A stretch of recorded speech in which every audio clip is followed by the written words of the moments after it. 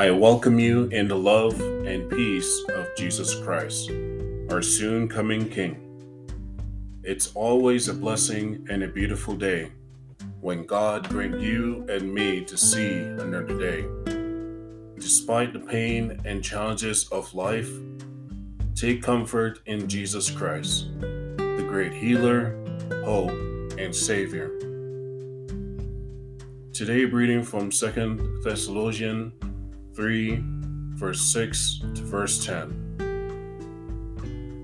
In the name of the Lord Jesus Christ, we command you, brothers and sisters, to keep away from every brother and sister who idle and does not live according to the teaching you received from us.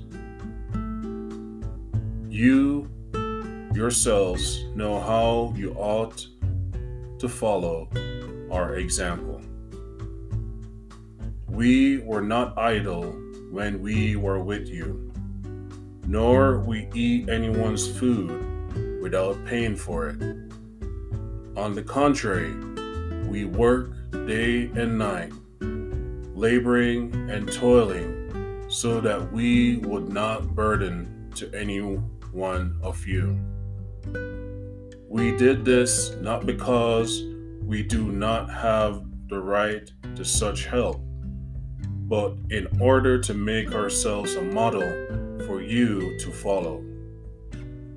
For even when we were with you, we gave this rule: if a man will not work, he will not eat. God is reminding his people to not become or follow lazy people.